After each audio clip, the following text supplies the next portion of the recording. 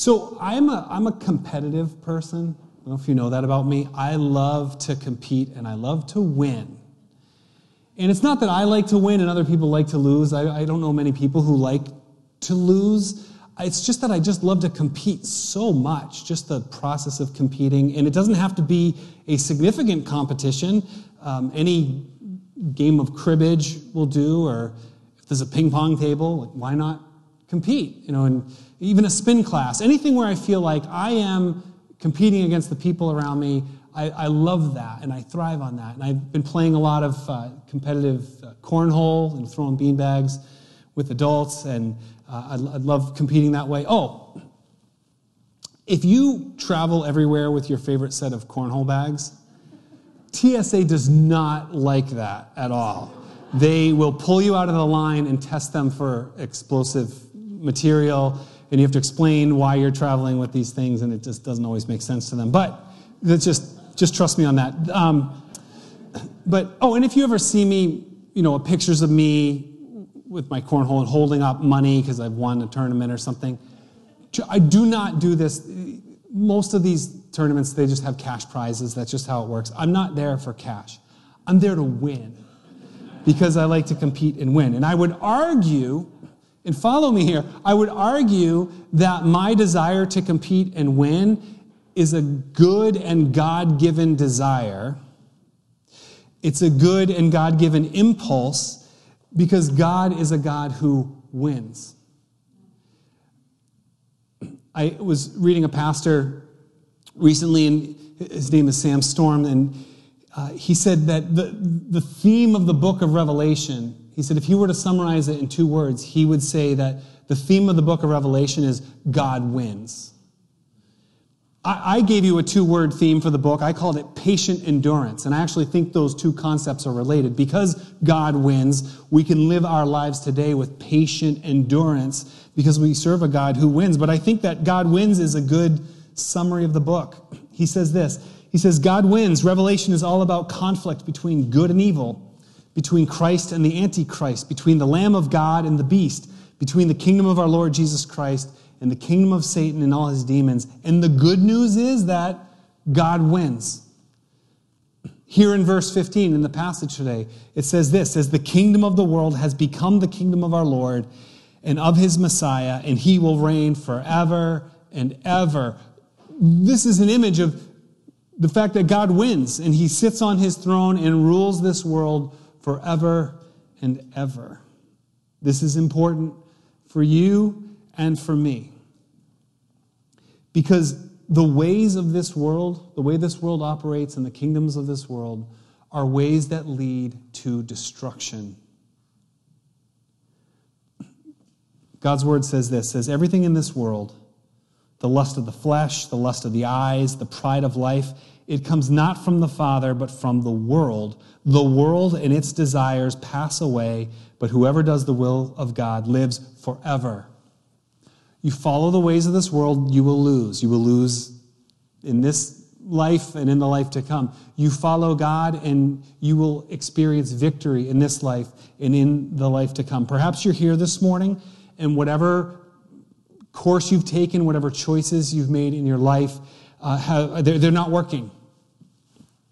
It's failing, it's losing, you're frustrated, you're angry, maybe you're anxious or depressed. I'm here today to tell you that there's another way. There is God's way, and God wins. God's victory is available. Now, it doesn't mean that all your troubles will go away. It doesn't mean that you will never struggle. But it is a way of life, as we follow in God's way, that leads to victory, it leads to life, and it leads to life eternal. We want to know that life and experience that life. Let us pray. Father, as our Lord Jesus, your Son, said that he came to bring life and to bring it abundantly. Father, we want to know your abundant and eternal life in our lives today. So I pray that you would take this time and through your word that you would teach us and that you would show us your way. Give us humble hearts to receive your word and give us the strength to obey. We pray in the name of Jesus Christ our Lord. Amen. So this is an image here in Revelation chapter 11. This is an image of God's victory, of his winning. And it's a two-step process, and I want to just walk you through those two steps and think about this together. So step one is the sounding of trumpets. Again, this whole section, these chapters, there's been these 7 trumpets that are sounded, and these 7 things happen. And I love trumpets. I love the trumpet. When I was a little kid, my dad was a trumpet player, and he would, not very often, but every now and then he'd pull out his trumpet and play it, and he was a pretty good trumpet player. I have his trumpet in our attic, and but when he was a kid, he got this trumpet. He didn't have enough money to buy it, but the music store gave it to him, and he was paying them back. And he had a paper route. He would deliver newspapers to make money to pay off his trumpet and to pay for lessons. And he had a popcorn cart that his uncle fashioned for him. So he had his little Bob's popcorn cart, and he would, on the side of the road, just people would hand him a bucket or hand him a bag, and he'd fill it, and he'd make money selling popcorn and delivering the newspaper, and he paid for his trumpet in his lessons. And then finally he was able to play taps at the Memorial Day parade, which was a real highlight of his childhood, and he would tell this story. So I have a fond place in my heart for trumpets and horns. We're going to have the horn being played later in the service. It's over there. That's the flugelhorn today. Love it. I love the horn. By special request, actually, for this sermon, thinking about trumpets and horns. But in the Bible, when we hear trumpets, it announces God's victory. It announces God's conquest, God's even his righteous judgments, everything coming true. It's an announcement. And here these 7 trumpets are being sounded. Now, when we think about 7 trumpets being sounded, if you're familiar with the Bible, actually there's other stories of 7 trumpets being sounded. The most famous is when God's people were entering the promised land. So you have the Israelites, after they're wandering in the wilderness, they're entering the promised land, and the first city they come up to is the city of Jericho. And God instructed his people to march around the city, and then on the 7th day, they're going to march 7 times around the city. And they're going to hand 7 priests 7 trumpets, and once they're done marching, they're going to sound these 7 trumpets, and they're going to yell, and the walls of the city are just going to come down. And sure enough, they did this, and the 7 trumpets are sounded, and the people all yell, and then boom, the walls of the city just fall down, and God's people enter into this new promised land that God was giving to them. And then we see this sort of theme of trumpets being sounded and then God's work being completed in other places. In the prophet Joel, it says, "Blow the trumpet in Zion, sound the alarm on my holy hill. Let all who live in the land tremble, for the day of the Lord is coming." Again, the day of the Lord, a time of God's victory and a God's righteous judgment, is announced with a trumpet. The second coming of Jesus, he said, would be announced with trumpets. Matthew 24. God will send his angels with a loud trumpet call, and they will gather his elect from the 4 winds, from one end of the heavens to the other. 1 Thessalonians 4. The Lord will come down from heaven with a loud command, the voice of the archangel, and the trumpet call of God. And the dead in Christ will rise first. When God's work is being fulfilled, we see it announced with trumpets. And here, all these trumpets are being sounded, and they're trumpets of in many ways, of judgment against a sinful and broken world, announcing that the end of it is coming. These trumpet judgments, as Pastor Dan mentioned last week, they reflect in some ways the plagues that God sent on Egypt. And again, thinking back, if you're familiar with your Bible, in the Old Testament, God's people were enslaved in Egypt under a Pharaoh who was treating them very poorly and was abusing them and working them, and God was rescuing them, and he's warning Pharaoh with these plagues. And here these trumpet judgments are things like water turning to blood and locusts and darkness and hail, and we think back, oh, God did those things in the past. Why did he do those things in the past? He did it as a warning. He did it to declare, my people will not be forever mistreated, that this evil will not perpetuate forever, that I am a God who rescues his people. And the hard-hearted Pharaoh would not respond to these warnings and these judgments. And here we see the same pattern with these trumpet soundings. So here in Revelation, and particularly this seventh trumpet, the final trumpet that sounded, is all of that is the setup to Jesus coming to this earth and sitting on his throne. It heralds the final victory of Jesus. So step one is the trumpets. Step two is Jesus rules. See verse 15 again. The kingdom of this world has become the kingdom of our Lord and of his Messiah, and he will reign forever and ever. And this leads to heavenly worship in verse 17. We give thanks to you, Lord God Almighty, the one who is and who was, because you have taken your great power, and have begun to reign. And you'll notice here that God is the one who is and who was, and we like to say who is to come. We always say the one who is, who was, who is to come. But here we don't say that anymore. Just the one who is and who was, because he's come. Christ has come back to this world to rule and to reign fully. But what that means is that right now, this world is not fully under the reign of Jesus. That in many ways, this world is the realm of Satan. That Satan rules and reigns now. This earth is not the kingdom of God, not fully anyway. Remember when Satan was tempting Jesus, Satan offered Jesus the kingdoms of the world. I'll give you these kingdoms of the world if you worship me. And Jesus said no. But they were under the authority of Satan. And Jesus said, no, we worship God alone. Elsewhere, Ephesians chapter 2 says, as for you, you were dead in your transgressions and sins in which you used to live when you followed the ways of this world and the ruler of the kingdom of the air, the spirit who's now at work in those who are disobedient. Again, the ruler of the kingdom of the air, that's the spirit of Satan that essentially rules this world as we know it. This world is broken and under a curse, and Satan rules this world. We need to be removed from the kingdom of this world. And we need to be brought into a new and a better kingdom. Not a kingdom of sin and darkness and death. We need to be brought into a kingdom of light and life. That's God's kingdom.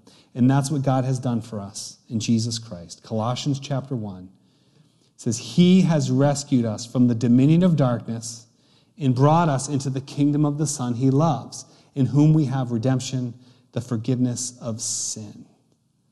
So we've been removed from this earthly kingdom of Satan. We've been brought into a heavenly kingdom, but we still live here on earth. We're trying to live a new way in a new kingdom as new people, but we live in a world that's dominated by sin and evil and temptation and death and all that Satan brings.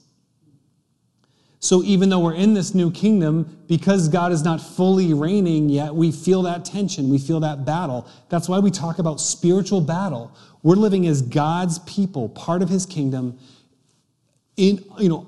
right up and against Satan's kingdom, and that's the life that we live today. Now, we will one day know God's kingdom in its fullness, but right now we feel that battle. It's a real thing and it's ongoing.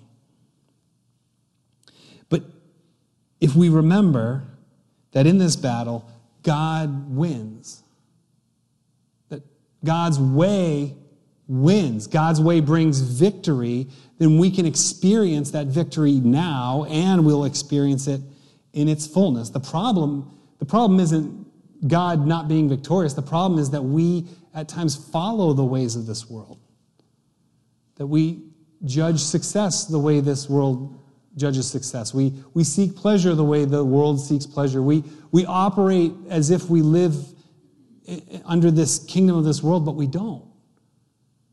We need to remember that God wins and that we walk in his way. And we also, the other struggle is that we try to do it in our own strength.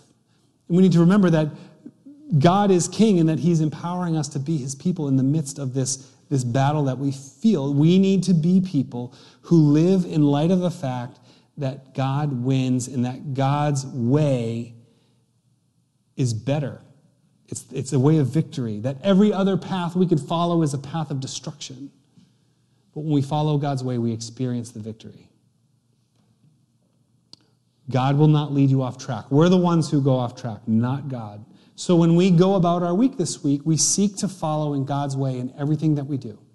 So if you go to work this week, we're going to work as if you're working for God, not for your clients, not for your boss. We work for the Lord, and we work with a different ethic, and we work with a different integrity because of that. And we define success in our work and in our career, not based on the world's standards, but based on God's standards, God's eternal standards.